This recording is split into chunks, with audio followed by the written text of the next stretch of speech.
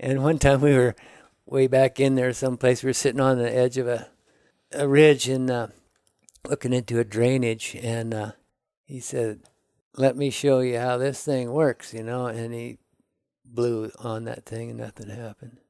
And I said, well, let me try mine. And I blew mine. And I distinctly remember this. There was a bull on the other side of the rim, and down through the basin, up on the other side, directly across from us, probably, I don't know, 3/4 of a mile away. Went absolutely ballistic. And it would run up the ridge and bugle, and it would run down the ridge and bugle. And it was amazing. And that night, that bull came right into camp and bugled. And he was convinced that maybe it did work.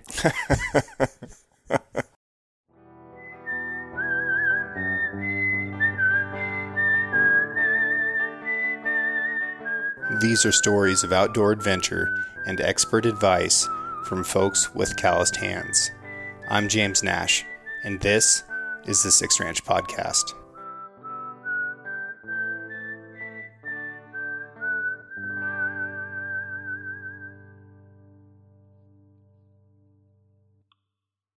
The Six Ranch Podcast is brought to you by Sig Sauer. SIG is a leading provider and manufacturer of firearms, electro-optics, ammunition, air guns, and suppressors.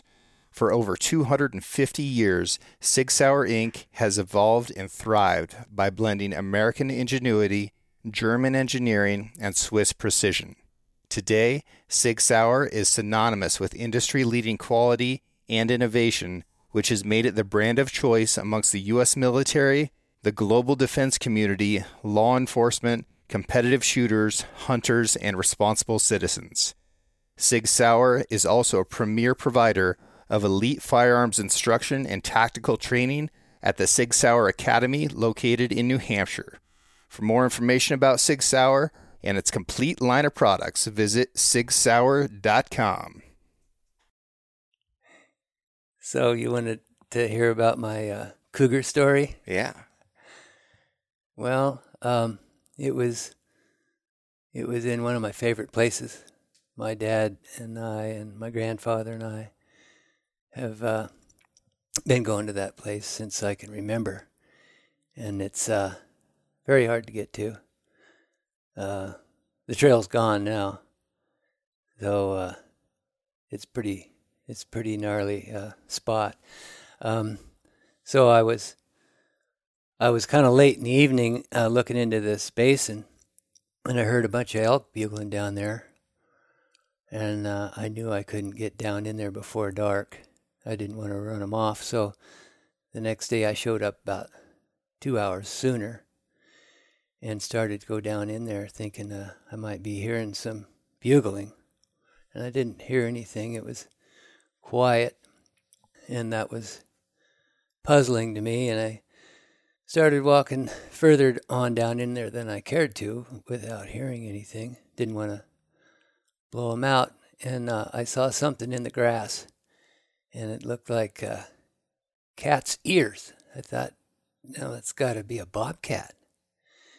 And so I was carrying at the time a rubber blunt.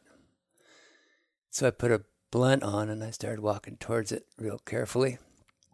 And all of a sudden, I realized it was coming. You're just going to blunt a bobcat for the fun of it? Yeah, I wanted to see how high it jumped. And so I realized that the thing was actually advancing towards me, and he came to the edge of the taller grass, and it was a cougar. And it was on its belly, and it started making some pretty eerie noises, kind of like a couple of alley cats, a couple of house cats in flirting season or whatever. It unnerved me. I switched my blunt out real quick, got a broadhead on there. I didn't want to shoot it, and so I just started walking backwards. I knew you didn't want to turn your back on something like that. And we walked backwards for quite a while. It was following me right along, and in a aggressive posture. And I came to a spot, and it's getting a little evening by now, a little darkish. I came to a spot in the trail. It was a little bit rugged. I had to turn around. There was a bunch of rocks and snag or something there. So I thought I better just hold my position. That dang thing just kept coming, and it stopped, and it was tense. It started shifting its weight from foot to foot, and its tail was whipping, and the end of it was recoiling and twisting. And I thought, I feel like a robin in the yard, and the house cat's about to jump on it, and I thought, if I don't shoot now on a still shot, I don't think I could hit it when it's coming at me. And I wasn't sure, but this thing wasn't going to start, attacking me right now. So I drew back and torched one off, and it hit it just right in the wishbone. And the thing just leapt in the air and did about 3 cartwheels and was screaming and tore off down through the brush, and I could hear it rattling on poles in this thicket. And I thought I better just get the hell out of here.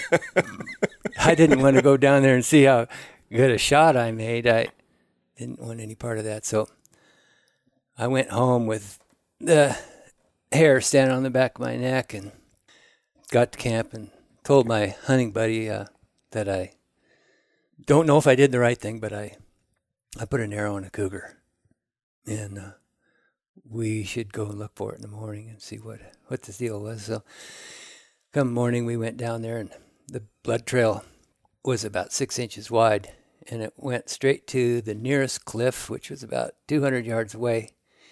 And we peered over that, and right at the bottom, straight down, there was a cougar laying there. And so we went down to the bottom there and looked, and the thing from the arrow entry point clear to its ass was bloody, except for 2 spots, the teats. They were cleaned off.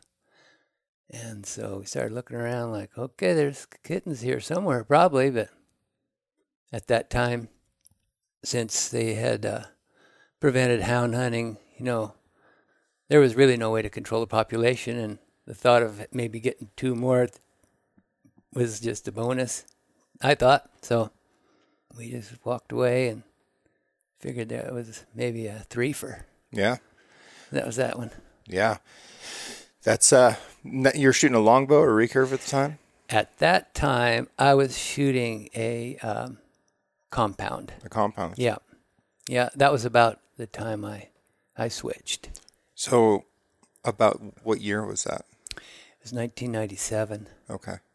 Yeah, I took a trip with that thing, I think maybe the next year, into it was a 2-day pack to get to the spot, to the camp. And with mules? Yeah. And so I got into camp and got my bow out. And it's a pain in the ass with a compound because you got to take it in there in one piece, and it's always in the way and in harm's way too. And pulled it out and set up a little target and pulled back, and when I let go, the swedged end off the cable blew off. And the only place that I knew to fix it, it was a Martin, was in Athena. So I went to Athena. And so, like, 2/3 of my hunting trip was blown. I never used that again after that. Yeah. Fortunately, they've gotten a lot better.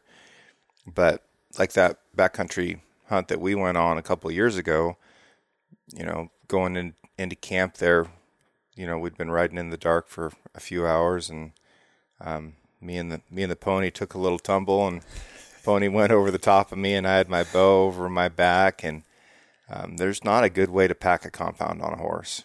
And fortunately, my bow was all right, and my binos protected my chest from getting a saddle horn punched through it. I couldn't bugle right for a couple days. But no, I think that for a sure enough backcountry hunt, having a takedown recurve that, you can pull both limbs off of, roll it up with all your arrows and have everything protected inside of a pack somewhere. That's a good solution. It sure is. I've many a time pulled into a meadow and heard, a big bull on the edge of the other side of the meadow and dumped a pack and put that thing together and went for a little hunt. But it's nerve-wracking trying to get everything just right, string that bow and keep the horses quiet. It's pretty exciting. I want to go back to that incident where you and the pony rolled. Uh-huh. You left out the most noteworthy thing. Your foot was stuck in the stirrup. Yeah. And the horse was pulling against it. And I said, "You need some help?" And you went, "Yes." And I thought, well, that's an interesting way to say, "Get the hell over here." I responded quickly, got that horse by the halter just in time. Yeah, and you got my foot out of the stirrup because I was riding in my hunting boots like an idiot. And honestly, I've been good about only wearing cowboy boots on a horse my whole life and never wearing lace-up boots on a horse. Mm-hmm. And, that was beat into me as a kid. Mm-hmm. You don't do it. Yeah. And for folks who don't know, the reason you don't is because the bottom of a cowboy boot is slick, and then it's got a gap and then a heel, and that keeps your foot from sliding all the way through the stirrup. But if for some reason you do get your foot all the way through the stirrup and you're off the horse, if that horse takes off, then your boot can come off. Mm-hmm. But if you're laced up, you're probably just along for the ride.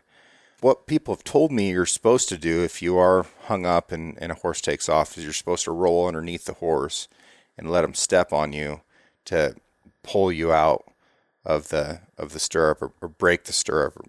You do whatever you got to do. In that case, we were on the edge of a terrifically big and steep canyon, and had that horse not been good and steady and had gotten scared and took off, it could have been a real disaster. Yeah, you wouldn't have probably made it. There's so many rocks and things to get your head whacked on, when a horse is running. Yeah. Yeah, that's it. I always just hook my big toe on the stirrup, and I check it constantly. I always look down there. Okay, I'm safe. I can pop off of this thing real quick. When I was guiding back here in the caps, we had these crappy dude horses, and these horses that just shouldn't have been on a trail, but they're cheap horses, and that's what you needed for that type of a guide outfit. And I would kick off my bottom stirrup all the time when we were in really steep stuff or really shaly stuff, so that if that horse did start to go, my bottom side was already free, and I could bail off on the top side of the trail and hopefully let the horse go. But I had this Appy Arab cross named Biscuit, I think. It was a rotten horse, and it would not pay attention. And when you'd get to a switchback, it'd just keep walking. And, the trail switches back because it can no longer go forward most of the time. And, gosh, I can't tell you how many times I had to bail off that horse, and it'd roll down the hill 3 or 4 times, and I'd think, all right, this is it. This is the time that it's just going to break every leg and be done. But it'd scramble back up somehow, all wide-eyed, and pay attention for another half mile or so, and then do it again. It's nerve-wracking. Yeah, you add that to other scenarios that have nothing to do with a sleepy horse, like a mule. Right. That reacts to some loud scratching of shoes on a rock ledge. Happened to me one time in a terrible spot. And the pack horse had to jump up about 30-inch ledge right in the middle of the trail. I mean, you couldn't go up the trail without doing that. And sparks and metal on the rock startled a mule. And so just as the horse was in its most vulnerable position, out of balance, the mule jerked back. And it dropped that horse back in the trail with these big rocks on both sides of it. and it was held in there with the pack boxes and like kind of spring loaded down into the trail. And it was, I don't know, probably a minute and a half before I got to it. And it was wheezing already, like it wasn't going to be long that this horse could live in this situation. So I think I cut the cinch. Oh, really? Yeah. And I grabbed its halter and kind of went back over the top of it and pulled as hard as I could, and it wriggled a little bit, and it got loose, and it just started head over heels, just cartwheeled down, and it came to a rest at the base of a tree. It hit the tree about 2 feet off the ground and fell down at the base of the tree, and its legs were both hanging out on both sides of the tree over like about a 50-foot drop off. And the thing was trying to scooch around. It had no idea it was sitting on the edge of a cliff. And it was trying to scooch around to get on one of his 2 feet, whichever one he could get. And holy smokes, was that ever a tense moment. We tied its head, I think, and pulled me and my buddy for all we were worth, and it finally kind of rolled over and got away from the tree and saved it. But that was tense. Have you ever had a horse die or had to kill a horse in the backcountry? Yeah. I had a unfortunate experience with my dad. It was a real long day. We'd gone in to take an elk camp out, and I was probably 10 years old, and it was extremely cold. And we went up this steep switchback trail, and the mule went on the lower side of a tree out of the trail, and the pack horse went around the right way, and they got all twisted up around that tree, and horse went down, and my dad got the cinch off somehow, and it either broke its halter or lead rope, and it did that. It end over end down the hill, and it really picked up speed, and it hit a pine tree with like 6-inch limbs that are all pointing back up the hill, and it knocked about half a dozen of those big limbs off. And it had head injuries. We decided to take a different route, and we distributed his pack on the other horses, and we just let him walk behind. And he kept up with us for a while. It was, as I remember, probably about 3 a.m, and we came to this little grade, and we were like 2 miles from the end of the trail. And it stopped, and I was in the back, and Dad said, "Come on, whack him." You know, and he was being pulled by the horse in front. We tied him up after a while. We realized he was going to get out, be able to come out. And I was whacking on him for all I was worth, and Dad was pulling on him, and he just went down on his knees and rolled off the trail, and that was his last breath there. And so, yeah, I had that experience. And then up in Frank Church, a bunch of wolves were hassling the horses, and I had two green mules they weren't green, they were just new to me. I had a mule die in the pasture, just old age, and my uncle gave me 2 mules to use on that trip, and they were bunch quitters. They didn't want to mother up with the bell mare that I had. They just wanted to leave together. What is a bell mare? It's what keeps a bunch of mules together. If you have a mare who is familiar with the mules, or the mules are familiar with the mare, you can't hardly separate them. So if you stake the mare out, then you've got the mules.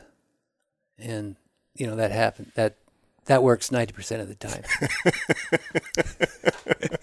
Because usually the last one you got will probably test the system on you. But, so where was I going with this one? Wolves in Frank Church. Yeah, so I just decided that I'd keep one of those 2 mules tied, and one I'd let graze, and I'd do that, twice a day before we take off, and then when we get to camp, next place, they'd alternate. They'd get enough to eat. But this one night, we had wolves right in the trail, right around the camp, and got out there on the meadow, and that mule was dead. Had broken its neck, is what I presume, and I would imagine that it fought against the lead rope and got its head underneath him somehow and upside down. But I had tied him high and tight. That's what my dad always told me. And you're in that situation, where they don't have rope to tangle in. Right. You don't want them to get a leg up over the top of the rope. No. Yeah. Anyway, yeah, it happens. Yeah, it's a tough thing. What are some animals that when you're packing, you don't want to run into on the trail? Llamas. Llamas. They're the worst. Yeah. And worse than that, it's backpackers that don't understand horses. Yeah. And it's happened more than once. Some backpacker sees us coming and thinks he's doing us a favor by trying to get behind the nearest tree. And so the horses normally see him. But when you get halfway down the string, maybe one of the mules hasn't. Right. And all of a sudden they realize they're 3 feet away from this thing that's got ski poles and dangling cups and bright colors and, says hi or something, and that can be a real blowout. Yeah. Yeah. But the absolute worst is bees. Bees. Yeah. Bees are bad, for sure. Mm-hmm. That can cause a lot of chaos all at once. But, llamas, everybody knows that I'm critical of llamas, but there's a good reason for it. And that is that horses and mules are absolutely terrified of them. They are. The way they smell, the way they look, the sounds they make. Horses and mules have a really fearful reaction to that. And a lot of these trails that we're on are 5 inches wide, 6 inches wide. And off to the side might be 1,000 or 2,000 feet of drop, and there's no place to stop anywhere down there. And if you start having these animals panic and things start breaking and they start rolling off the trail, it turns into an absolute disaster. And I honestly think that if somebody were to take a llama into the backcountry, that a horse's reaction to seeing that llama is going to be similar to if that person had instead decided to dress up in a grizzly bear suit. Mm-hmm.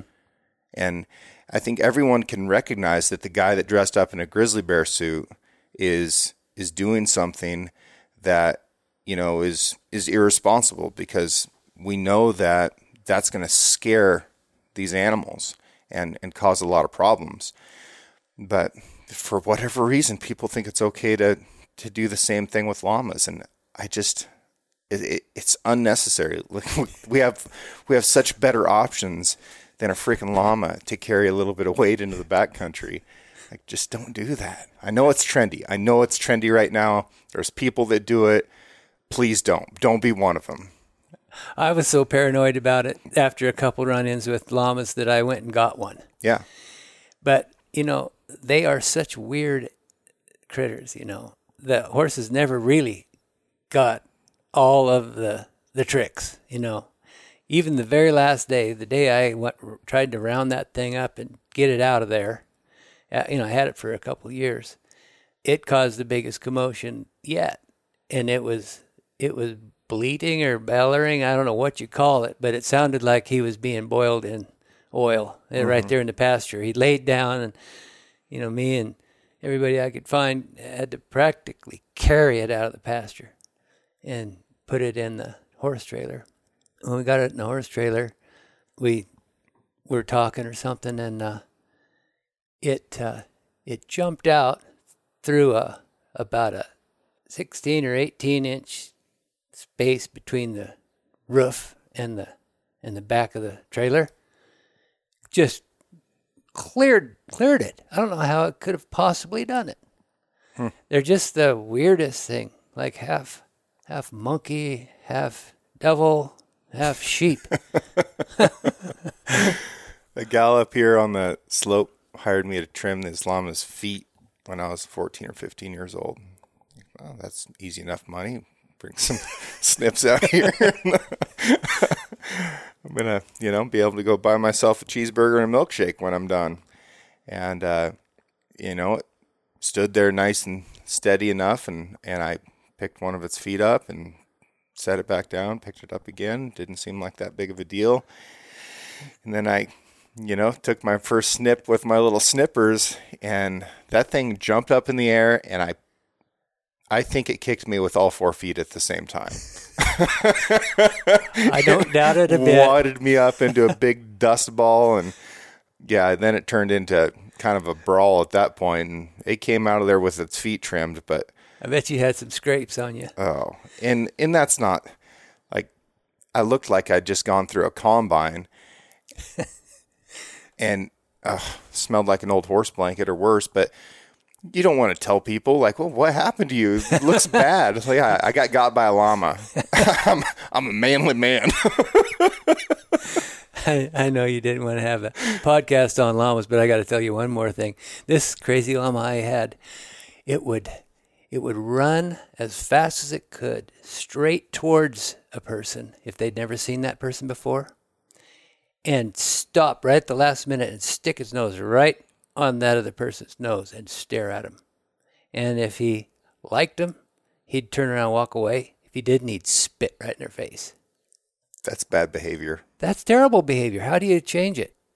I would kill it. I would shoot that llama. There's a lot of people that eat llama around here, and they say it's great. Really? Oh, yeah.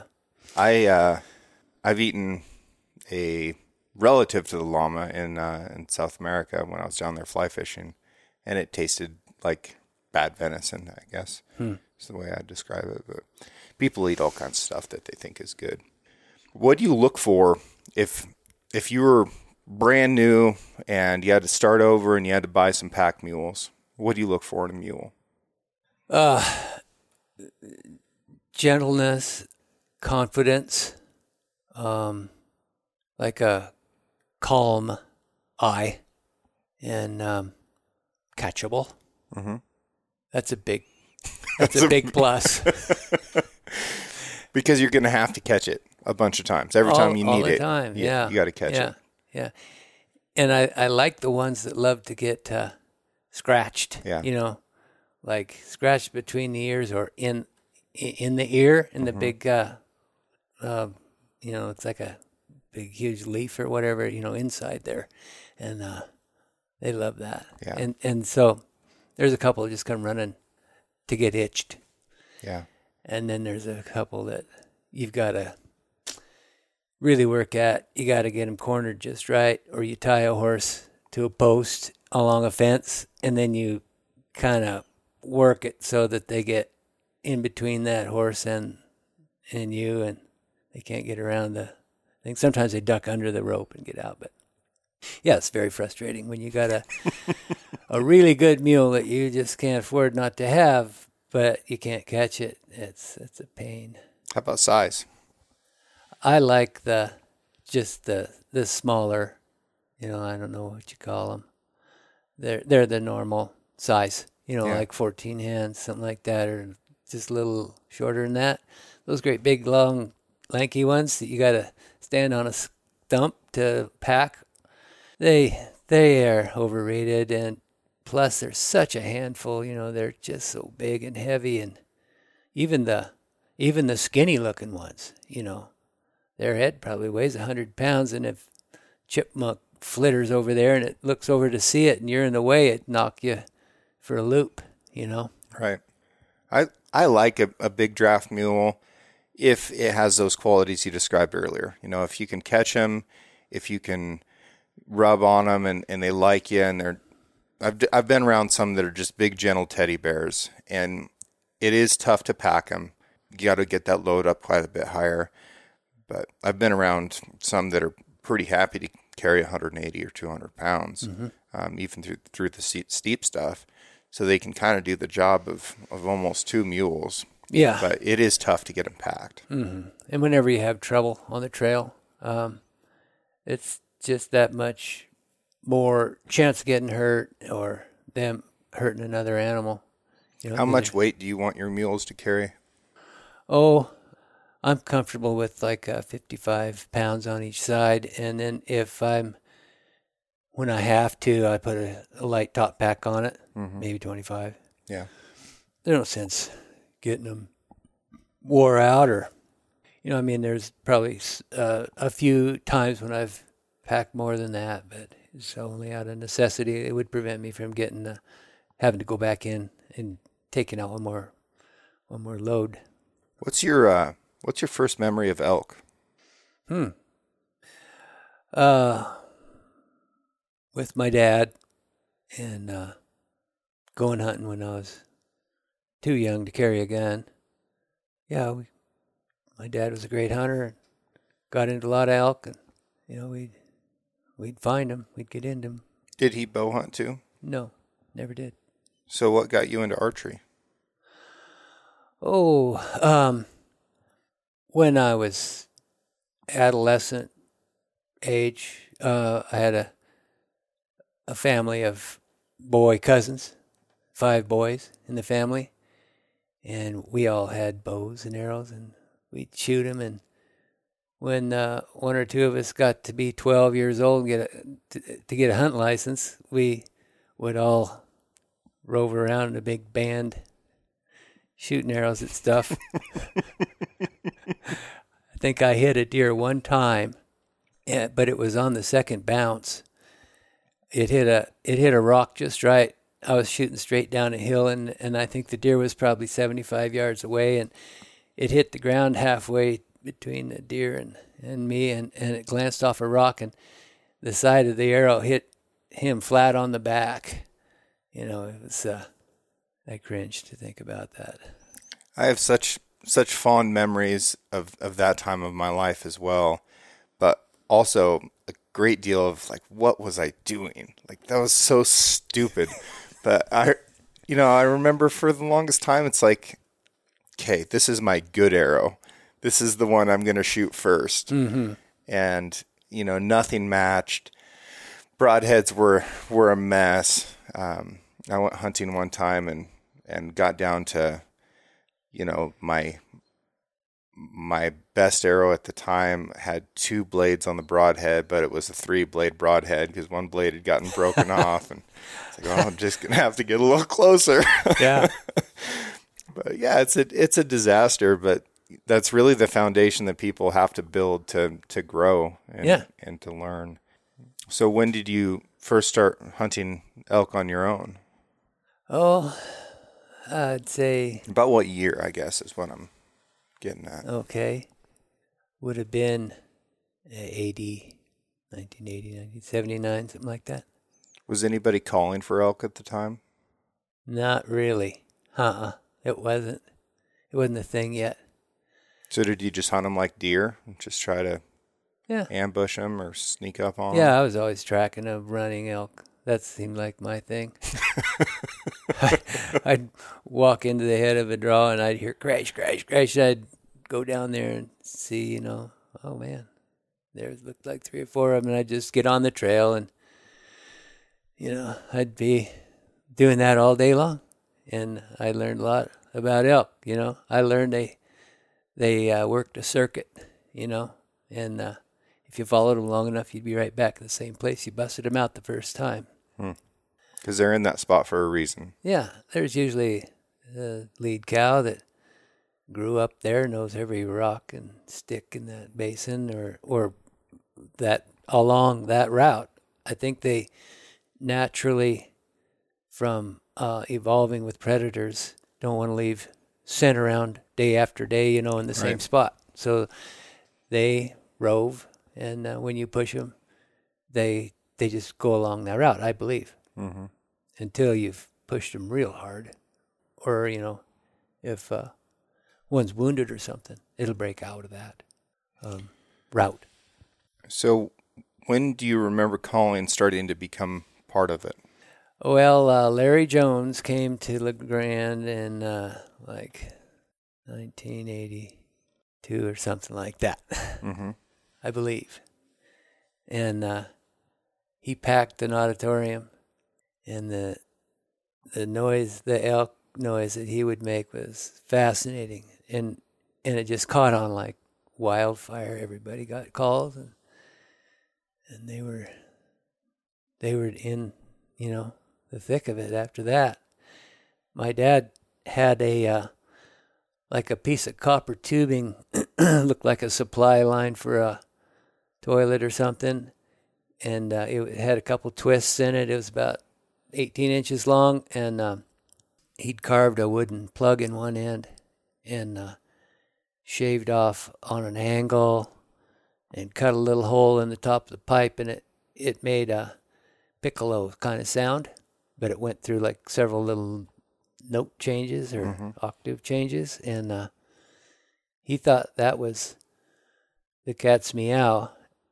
And when I blew mine, after I learned how to do it and got the calls from the what Larry Jones had taught, he didn't think that sounded like an elk, And one time we were way back in there someplace. We were sitting on the edge of a ridge and looking into a drainage, and he said, "Let me show you how this thing works," and he blew on that thing and nothing happened. And I said, "Well, let me try mine." And I blew mine, and I distinctly remember this. There was a bull across on the other side of the rim, and down through the basin, up on the other side, directly across from us, probably, I don't know, 3/4 of a mile away. Went absolutely ballistic, and it would run up the ridge and bugle, and it would run down the ridge and bugle, and it was amazing. And that night, that bull came right into camp and bugled, and he was convinced that maybe it did work. And calls have changed a lot since 1982. Oh yeah, yeah. And you've kept up with it. You're still a terrific caller, and you use modern equipment now. Reluctantly, I think that just your small radiator hose and a diaphragm call is plenty. That's as high tech as I go. Yeah. Have you tried one of those? It looks like the old grunt tube thing, but Damien Pagano is making them with Liberty Game Calls, and they're softer rubber compound. They sound pretty good. Might try one of those. Oftentimes I'll hear a hunter in the woods, and I'll swear it's an elk. Sure. And vice versa. The other way around. That's even worse. That's the worst. That's the worst when you hear something scratchy and creaking around, and it's like, that's a bad hunter. Yeah. Yeah. Yeah, it's happened several times. I get back to camp and say, "What were you doing up in that draw?" "I wasn't there." And then it's like, "Oh, God." I was so close. I just didn't want to bother you. Oh, boy. So, yeah. What's the biggest bull you ever killed? Well, it's listed in the Pope and Young traditional book at 333 and a half, but it scored before deductions 347 and 5/8, and the 333 and a half was second in the traditional book at that time in like 2003. And it was 1/8 of an inch smaller than a bull killed in Baker County in 1946. But it only stayed in number 2 spot for about 2 years, and then it got bumped to 3rd and then 4th, and it's probably, I don't know, I quit looking. Yeah. Well, we kind of got into the golden age of elk here for a while, and I feel like we're maybe past that and starting to come down the other hill, but there was sure about a decade where there was a lot of big bulls around, and it was natural that some of them were going to get killed by guys with trad bows. Tell me a little bit about that hunt. Well, it was a family hunt, and we'd been going up to this one spot since I was a little tiny kid. In fact, there's a picture of me in a little papoose on the refrigerator here that shows me at 2 months old in the same spot, or very close to the same spot. But anyway, it was when my mom and dad were alive, and my sisters and my kids and wife, and we all went up to that spot. And Dad and I were bringing the camp in with a stock, and the girls were walking, and they were probably a mile behind us. And when we got close to camp, I heard at least 3 bulls bugling, and I got all excited and trying to be quiet. And we got the camp kind of squared away and put the horses out, and I could hear the women coming up the trail, you know. They were laughing and giggling and hollering, and so I ran down there and I said, shh, you guys, there's a bunch of bugling elk up here. If you wouldn't mind toning it down a little bit, I'm going to go after them in the morning, and I want them to stick around, you know. And they said, oh, you can stuff that up there, you know. We come up here to have a good time. You just have to go somewhere else and find them, you know. They were not cooperative. So I lowered my expectations. But when I got up in the morning, they were still sounding off. And so Your family or the elk? Oh, right, I should clarify. The elk. The family was soundly sleeping. This was way before light. And so I clambered up the hillside on the other side of the creek from where they were. It was like right behind camp, and across the creek and up in a little basin where the elk were. So I was going to try and get a bead on them first and see how I might get in on this group. And I never could see anything. But they kept on bugling. And it was late in the morning before I really decided I better give up on a sighting of them and just go in there. And I was just a little reluctant. You know, you don't want to blow something that's been going on for a couple of days. So as soon as I crossed the creek, I bumped a cow. And she clattered up the hill right straight towards all the action. And I kind of thought, oh, what do I do now? And I sat there for 5 minutes, thought, well, I just got to get on it, got to get up there. And I moved on ahead another 50 yards or 100 yards. I bumped a couple more, and they ran the same direction. And, man. That's always a defeating feeling. Oh, it's so discouraging because you think that's it. You'll never hear another peep. Maybe on the saddle as they're going off into the next drainage, you know, you might hear that bull say, you know, see you later, sucker. Yeah. But they kept on bugling. And I bumped a cow one more time.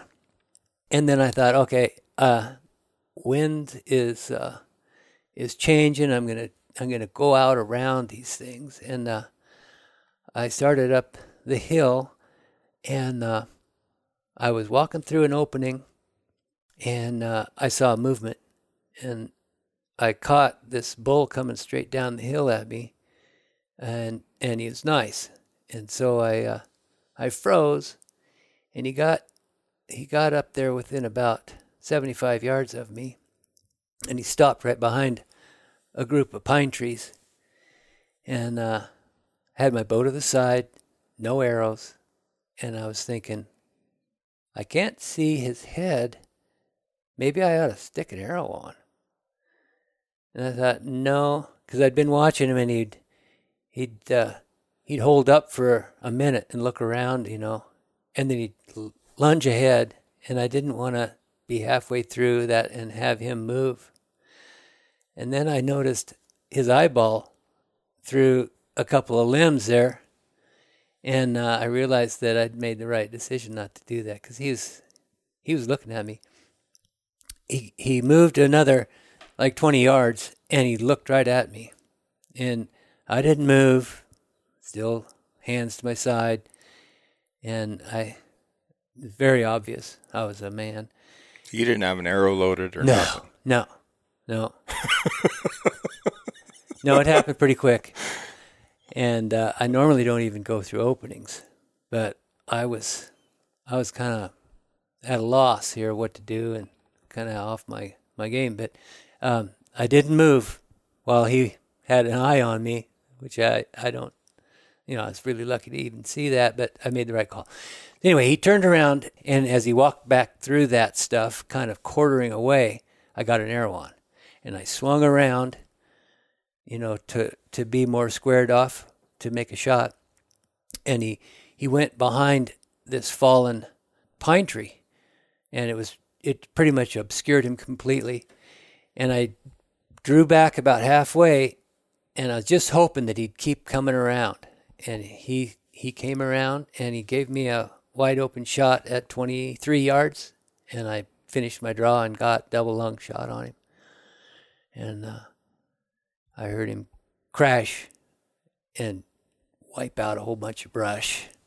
It was on kind of steep ground, and I knew I had him. I waited a half hour anyway, and I went down there, and he knocked about half the limbs off a snag that was laying down the hill. It was a pretty awesome experience, especially with the family there. So what are some learning points to take away from that? Don't move. You just can't move. They're just incredible at picking up movement.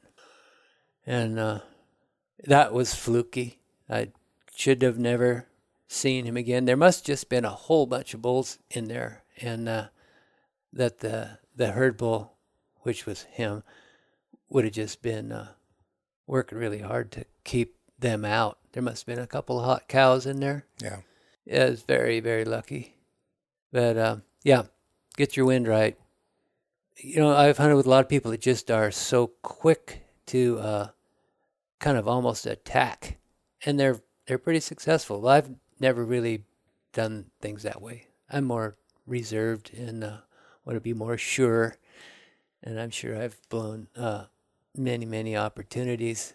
But I don't know. That's my style. There's a time and a place to be aggressive, but it's certainly not all the time. Mm-hmm. And that's the most popular style right now, especially amongst, some of the YouTube hunters and stuff like that. They like a really aggressive style, and it makes for better video. If you can be aggressive and have a bull that'll match you with that, that's an easy bull to kill, and it's going to make for a great film. But man, it is not, if you want to be successful, that cannot be the only trick in your bag. Right. Yeah. So, well, that's pretty cool, pretty amazing. It's neat to hunt elk out of a camp, and when you're hunting out of a camp, you've got to be reserved, because if you blow them out, you've got to pack everything up and go to a brand new place. Probably be a whole day's ride. Mm-hmm. You got to really slow it down. Yeah, I'd say 30-1. I've blown elk out by being careless. Yeah. By not necessarily making noises, because, that's pretty well understood that elk make noise too, and they'll go back to grazing if you crack a great big stick, within 100 yards of them, and they'll notice it, and they'll give, that look around. But if they don't hear another one, they'll go back to eating. Yeah. Of course, the wind is always sure gonna turn you in. But the only things that are sneaky around elk are trying to do them harm. Mm-hmm. Yeah. And sneaky sounds sound differently than just walking around sounds. Right. Yeah. If you get the opportunity to see one, you're close enough to see one, and you've made noise, and then you stop making noise, they will stay on the alert for minutes.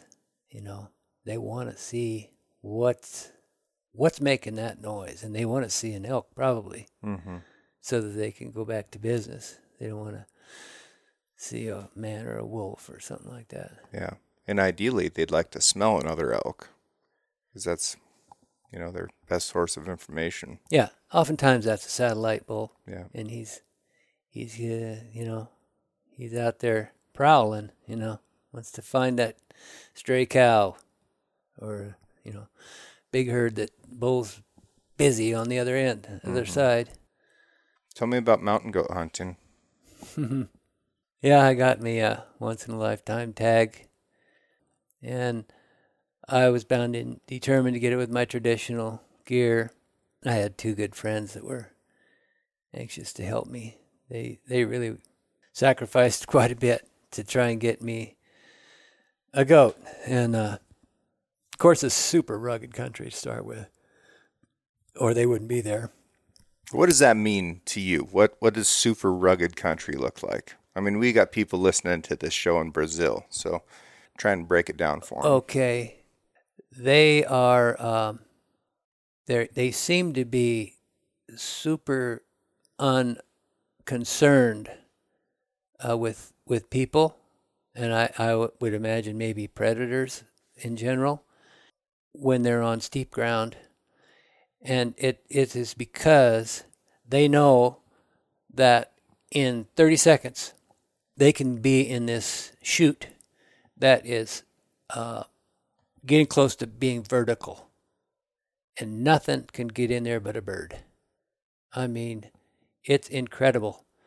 And they all run right toward that spot where it's just, you can't negotiate that terrain. And a cougar would just, fall to its death, as catty as they are. And so they're on very, very steep, rugged stuff, and they don't seem to. I've seen them eat grass, but they're always after lichen or some small plant that looks almost like it's growing on the rocks. Like sometimes they're in a place where you don't see any greenery in there. They're grazing, but it's treacherous ground that they're on, and that's why they've evolved, I imagine. And their weight is all on their front legs, so that they can maybe turn around on a 4-inch wide ledge or something like that. And they're so at ease with it. You see the little what do you call them, kids? Mm-hmm. They'll be on something that's like 90% slope, and they'll be headbutting each other and trying to knock each other down, and it just makes your stomach just kind of comes through your throat, thinking of what they're able to, what they may do. They might fall. And it's one thing with a gun. If you've got a goat on enough of a ledge, you can shoot him right there, and if you get him good and killed, he's going to stay right there as long as he doesn't do much kicking around and fall off. But with a bow, you need him on pretty secure ground to keep him from falling a couple thousand feet. Yeah.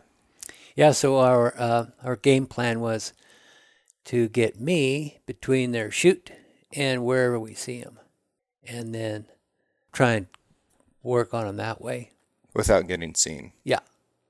And oftentimes I'd be like coming down right straight over the top of them. They're laying down underneath the rim, and try not to roll a little rock or something. And sometimes it was helpful to have like a wind or something that was creating other noise, but they always got to the chute every time. I got a couple shots off, but they were moving, and it was just not good. So the very last day, we were in a really good spot. We were working on like 4 different billies, and they would put up with us for about 4 attempts to get them, and then they would be gone, clear out. And the last day, we had reserved one. It might have been the biggest one too, to make the run on, and I got really close to it. I was trying to come down in on the top of him, and some hunters walked through the saddle. They were elk hunting and bow hunters, and blew the goat out just before I was just about to start drawing, and they blew it out. And so we went to the rifle the last day, and we went back out there to that incident I just talked about where the bow hunters blew it out, and he was gone. That goat was gone. And we didn't have any other options. All the goats we'd been watching were hidden. And we just kind of went bushwhacking and saw one in a kind of an unusual place on kind of more level ground. And I got a shot, got him. Nice. Yeah. How do you taste? Good. I really liked it. Yeah. The burger from my mountain goat, I don't care for much. And it's the toughest burger I've ever They tried are to tough. eat in my life. But the steaks and the roasts have been really good. I've got no issue with it. A lot better than a domestic billy goat, you know? Yeah, some of those, well, the billy, holy smokes, they can stink you can smell them a half a mile away. Yeah. Terrible. Yeah, smell that'll stay with you too. Mm-hmm. But no, they're pretty good. What's your hunting season going to look like this year? Oh, I'm feeling really good because I got my shoulder operation successfully completed, and I am through the rehabilitation process, and I just started shooting my hunting bow a couple days ago. I've been, for the last 2 months, I've been shooting a light bow, like 35 pound. And I had a match set arrows for it and was honing in on my form and stuff. And then I got my big bow out, and I can make almost a full draw, but I'm kind of not a full draw guy. I think my bow is a little bit too strong, but shooting pretty good. So I'm feeling really good about that part. That's great. The last season I had was pretty dicey because my shoulder hurt so much when I was pulling back. I concentrated more on the pain and what I was doing to my shoulder than where my form was at, you know. Do you want to talk about how last season ended? Not very much. But if you insist. The last day of the season, I was in a tree stand, and I hadn't seen anything. And you'd been riding this tree for a while. Oh, yeah. Yeah. I had a couple cows and like days. A couple spikes. Oh, yes. Like a week. And so I was kind of getting tired of the whole scene, you know, looking at the same little log down there and same little trees. Anyway, I always shoot a couple arrows before I get down out of the tree, because that steep shot is a little bit deceiving. I always shoot a little high and a little left, and so I'm always working on that. So I had me a rotten chunk that was sitting there where I figured I'd be most apt to get a shot, kind of like with the trails and stuff that we're going through there. And it was probably legally not hunting hours, and it was the last day.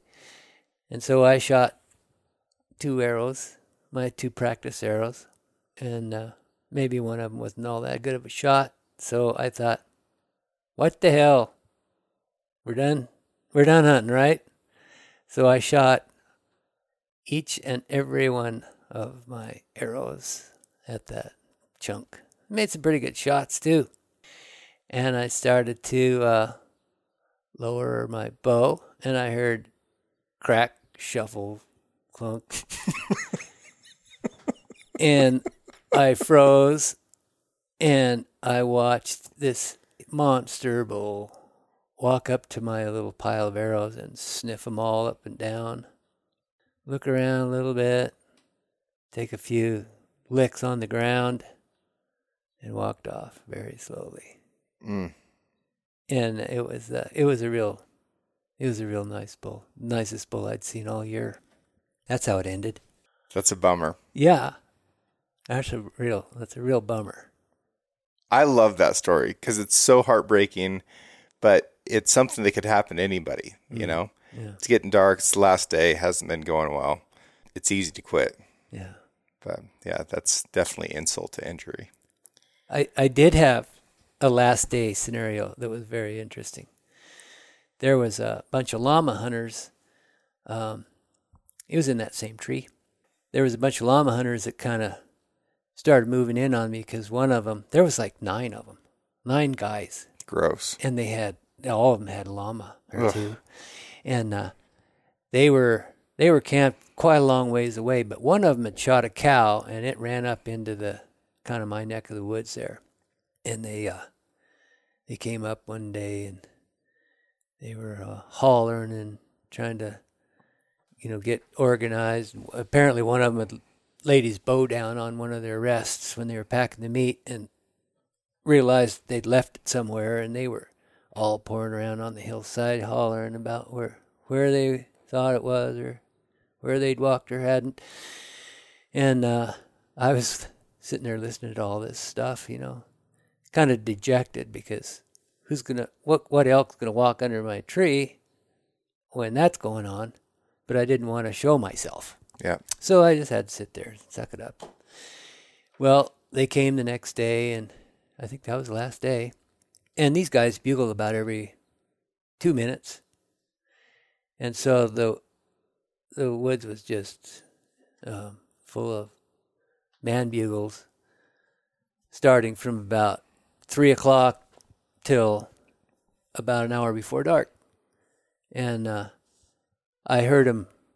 They must be afraid of the dark or something, because they all were way towards camp before it got dark, before it even got dusk. And I just was kind of disgusted by the whole thing. And when I finally heard the last one going over the hill, I bugled. And there was 3 bulls within 300 or 400 yards of my tree that answered me. And so I got them all worked up. One of them in a swamp that was only like 100 yards away from me was just going nuts. And it was getting darker and darker. And I thought I got to change this up somehow. I got about another 10, 15 minutes of shooting light, and I made a cow call. And one of them just kind of ran out of nowhere and ran right up underneath my tree. And I was literally shooting straight down on him. And I missed. I shot in front of him. And he ran out around my little clearing where I was had my tree stand, where I figured I'd be doing my shooting. He had actually come in from behind. And I waited about 5 minutes and cow called again. And the sucker came right back in the same spot. And I adjusted for my shot this time, and I hit him. And he died right there, about 50 yards away. The last day of the season. That's awesome. You got to tough it out. Yeah. You've made it that far. Yeah. Just finished it out. Yeah. It seems like tenacity is the name of the game for a traditional bow hunter. Well, when it comes to tenacity, you have a reputation that's well earned of being, the hardest worker that anybody's ever met. Certainly the hardest worker that I've ever met. And I think you're kind of a legend for it. So what are some of your ethos around labor and on work, and then how does that kind of inform how you operate as a hunter? Well, I hunt by myself a lot because no one really wants to go to the trouble that I go to. And I think about that sometimes, like, I'll get in a spot, like in the middle of the night on a trail somewhere, maybe have some trouble. I lost some mules one time that bucked off over a cliff because I was in the middle of the night on a strange trail and got on a game trail on a switchback and got into some rims before I even knew where I was. And I think about, what do I do these things for? Seems like everything I do is difficult. And so it's something in my psychological makeup. Maybe the way I was raised. It might have something to do with my father and wanting to please him, to be noticed. But I'm not sure. But I do know that everything I do has a degree of difficulty that would probably exceed most people's interest at least. So that's why I do bow hunting, I think. I like that methodical, routine kind of way of doing things. And I'm kind of a sentimental guy, kind of a miser too. Like if I lose a piece of gear while I'm hunting, I'll find that piece of gear. I'll go back numerous times to try and line up the trees and the memory of where I was when I think I lost that thing, and usually can find my thing, like somebody will give me a arm guard or something, and I'll sit down and have a snack or something, get up and leave it, and it'll be half hour before I realize I don't have that thing, and I'll go back. If it takes me the rest of the day, I'll find that damn thing, That's just the way I am. A lot of people just go, I'll just buy another one, And so I'm not saying that's good or what, but it's just the way I am. And I think tenacity is probably the best word to describe my being. Yeah, my ethics. Yeah, I'd agree. I think we should all strive to be more tenacious. Yeah, I suppose it depends on what you're striving at. But does it? Yeah, probably. I can think of things that you might be tenacious about that would be illegal. I know. Yeah, we got to keep it legal. That's for sure. And you had a career as a custom home builder. Mm-hmm. You're a painter. Yeah. Not a house painter. Not a house painter. Painting painter. Yeah, painting painter. Yeah. A drawing drawer. Yeah, all art forms that I have ever tried. I felt like I'd love to do that for the rest of my life. Yeah.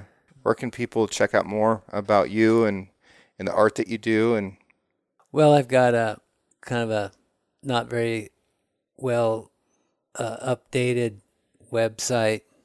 I think it says kirkscovlinart.com or something like that. You could see a gallery of prints and paintings, but it's kind of just a sample. Mm-hmm. And it has my phone number, I think. I'm not very tenacious at marketing, I'll have you know. Yeah. I guess you know that. Yeah.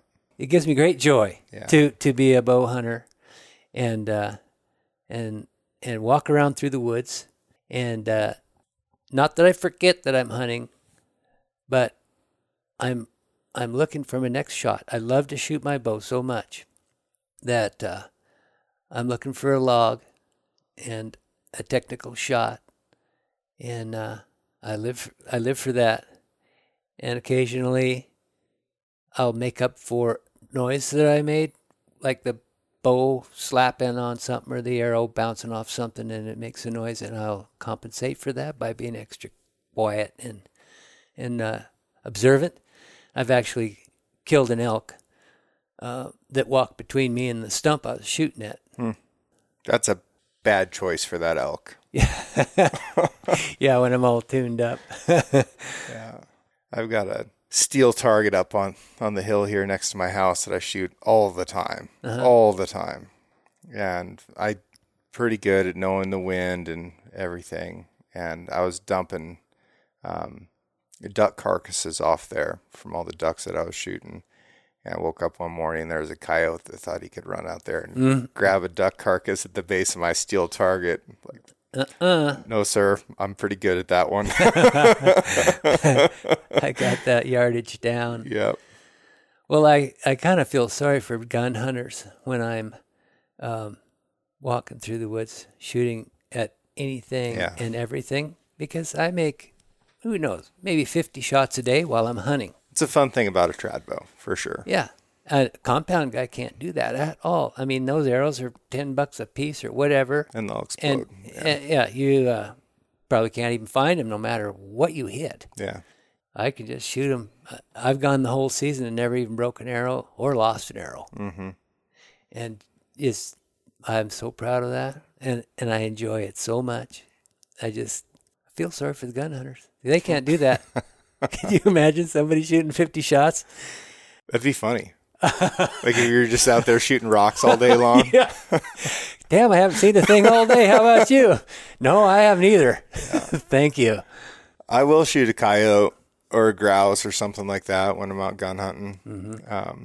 But it's always worked out in my favor, as far as I know. You know, there's been a couple times that I've been elk hunting, shot a coyote that, you know, I thought, well, maybe I shouldn't shoot, but like it's a coyote, it's a rule. I'm just going to go ahead and shoot him.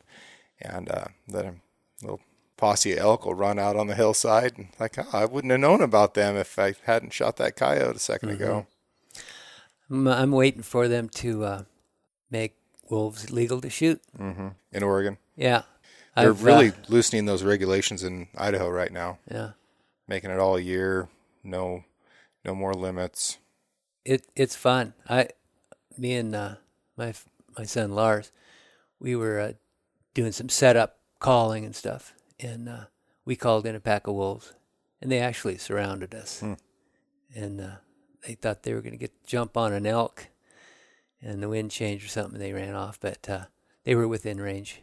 That would be really awesome to call in a wolf and shoot it with an arrow. Yeah, or anything. Yeah. It would be awesome with an arrow, but yeah. You know, these wolves are causing quite a few problems. I think if it's legal and you get an opportunity, I think we probably need to be shooting them. Yeah, I don't think they report the numbers that there are actually out there. Well, how could you know? I mean, they're one of the hardest critters out there to hunt. How could you even know how many of them there are? Survey them in all this tight timber and big canyons and stuff.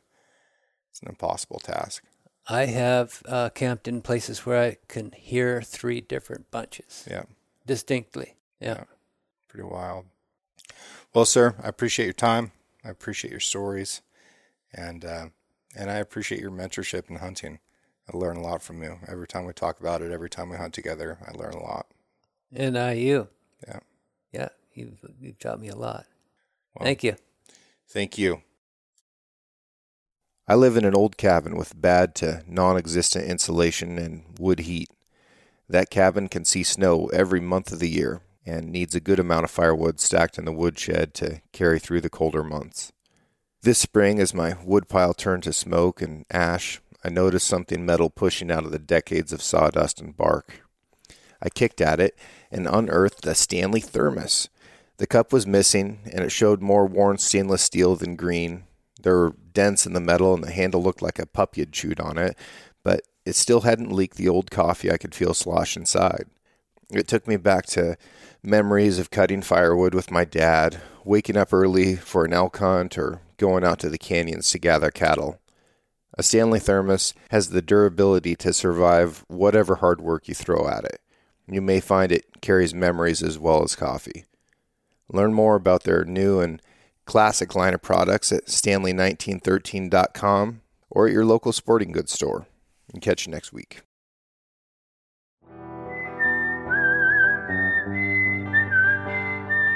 Thank you for listening. If you enjoyed this episode, please subscribe and share the show with a friend. You can also rate the podcast and leave a review. Your support allows me to keep doing what I love, which is meeting incredible folks and sharing their stories with you. For more content and photos, follow the show on Instagram at Six Ranch Podcast or me at Six Ranch Outfitters. This episode was produced by Emily Brannigan, with original music written and performed by Justin Hay. Art for the Six Ranch Podcast was created by John Chatelain and digitized by Celia Christofferson. Tune in every Monday for a brand new episode of the Six Ranch Podcast. I'll catch you next week.